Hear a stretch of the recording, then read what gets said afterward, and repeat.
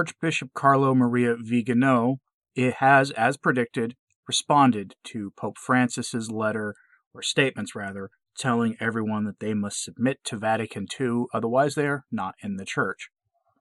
He begins his letter with pretty much a paragraph that is so spicy I can't say it here. I am going to start on the second one. The first paragraph just tells you about everything going on right now in the city of man, as I often call it. It's the second paragraph on that he focuses on that statement. His point in the first is, of course, that Francis is fiddling while the city of man, descends into the state that it's in now. So anyway, beginning with the second paragraph. And if you would like to read this for yourself, it's linked in the show notes at returntotradition.org. That is my website. There's no paywall there. Just go, you can read, you can follow the link there. I can't put it on here because of, obvious reasons, but you'll get the meat of his response here. Quoting Vigano.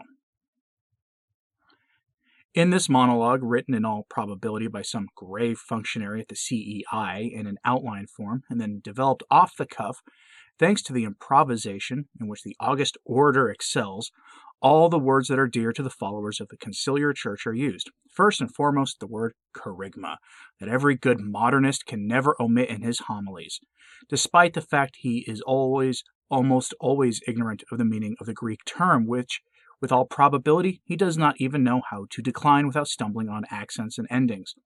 Obviously, the ignorance of those who repeat the refrain of Vatican II is the instrumentum regni, ever since the clergy were forced to set aside Catholic doctrine in order to privilege the creative approach of the new way. Certainly, using the word announcement instead of kerygma would trivialize the speeches of the initiates, and also reveal how much the hierarchy just does not like the majority, who stubbornly cling to the forbidden post-Tridentine notionism.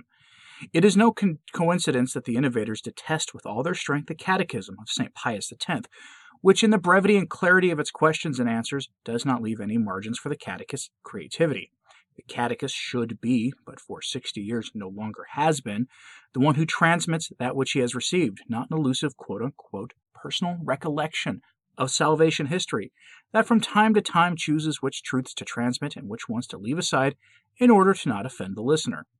In the merciful Bergoglian Church, the era of the post-conciliar Church, which are both variants of a spirit that no longer has anything Catholic about it, it is licit to discuss, contest, and reject any dogma, any truth of the faith, any magisterial document, and any papal pronunciation prior to 1958.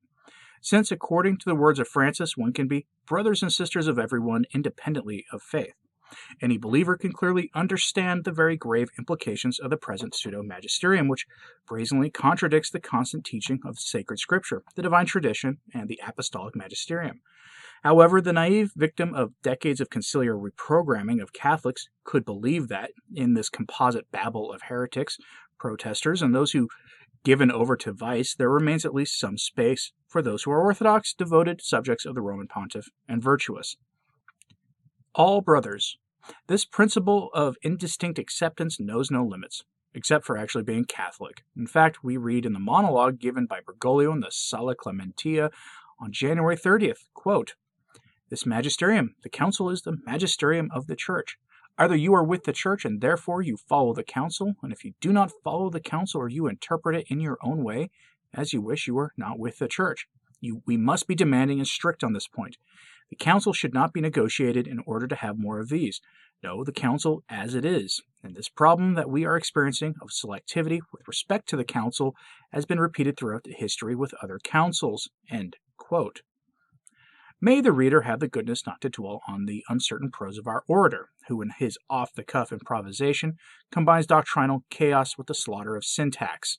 The message of the speech to catechists precipitates the merciful words of Fratelli Tutti into contradiction, forcing a necessary change of the title of the quote-unquote encyclical letter to all brothers with the exception of Catholics. And if it is very true and acceptable that the councils of the Catholic Church are part of the magisterium, the same cannot be said for the only quote-unquote council of the new Church, which, as I have stated many times, constitutes the most colossal deception that was ever carried out by the shepherds of the Lord's flock, a deception repetita juvent, which occurred in the moment in which a clique of dissenting experts decided to use the instruments of ecclesiastical governance, authority, magisterial acts, papal discourses, documents of the congregations, text of the liturgy, with a purpose opposed to that which the divine founder established when he instituted the Holy Church. In so doing, the subjects were forced to adhere to a new faith, ever more blatantly un-Catholic and ultimately anti-Christic, usurping the sacred authority of the old, despised and deprecated pre-conciliar religion. We therefore find ourselves in the grotesque situation of hearing the denial of the most holy Trinity, the divinity of our Lord, the doctrine of suffrages for the dead, the purposes of the holy sacrifice of the Mass, transubstantiation, the perpetual virginity of Mary Most Holy, without incurring any canonical sanction. If this were not the case, almost all the consultors of Vatican II and the present Roman Curia would have already been excommunicated.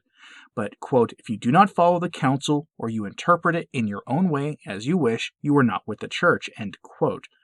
Bergoglio's gloss on this demanding condemnation of any criticism of the council leaves us truly incredulous. Quote, it makes me think of a group of bishops who left after Vatican I, a group of lay people, groups to continue the quote-unquote true doctrine that was not that of Vatican I.